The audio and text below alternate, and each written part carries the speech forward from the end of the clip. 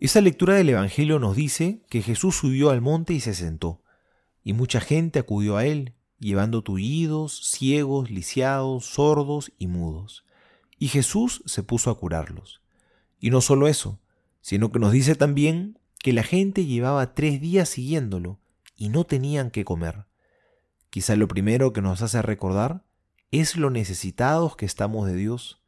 Las enfermedades físicas de estos hombres y el estómago vacío quizás son muy evidentes, pero nos tiene que recordar que nosotros también estamos necesitados y hambrientos, pero hambrientos de Dios, que solos no podemos, nos equivocamos, que necesitamos de su perdón, su misericordia, de su gracia para ser mejores.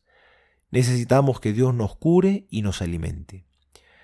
Y el segundo elemento importante es que no somos solo nosotros que andamos hambrientos de Dios, es también Dios que está hambriento de encontrarse con nosotros y sale en nuestra búsqueda como un buen pastor. Recordémoslo de manera especial ahora que celebramos el Adviento, es decir, la venida del Señor. No somos nosotros quienes lo conquistamos, es Dios más bien quien se acerca, quien se muestra y viene a nosotros haciéndose niño. Por lo tanto, no nos endurezcamos. Dejemos que Jesús entre en nuestras vidas en esta Navidad.